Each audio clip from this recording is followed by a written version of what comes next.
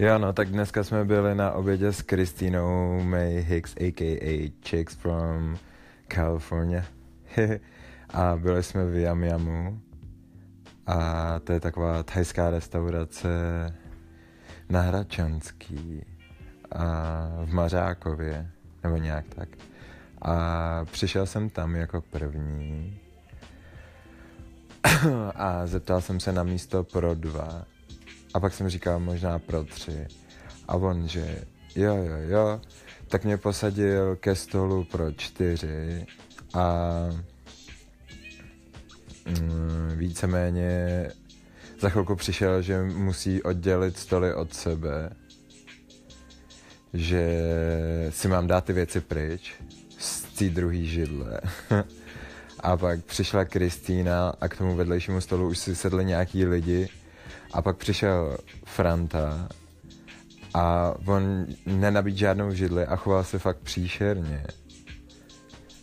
A vlastně nepřišel nám ani nabídnout žádnou židli, nic. A řekl, že u zadního stolu, kde bylo volno pro 4, už je rezervace, že tam nás určitě neposadí. A víceméně pak tam stejně seděli 2, tak nás mohl posadit tam a je mohl posadit na to naše místo. Takže to bylo celý takový shady, takže jsme seděli na baru a tam přinesli nějakou prapodivnou polívku a dost dobrý nudle a pak vlastně se uvolnil stůl a ta velmi příjemná slečna řekla, že je tam volno, že si můžeme jít sednout. Tak jsme si tam sedli, dojedli si to, a dali kafe a šli jsme dál.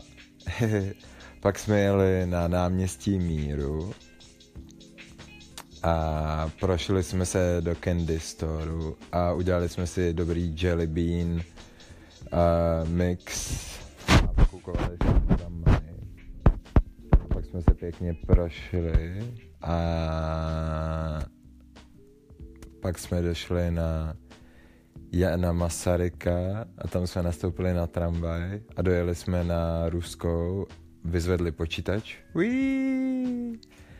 A přijeli domů.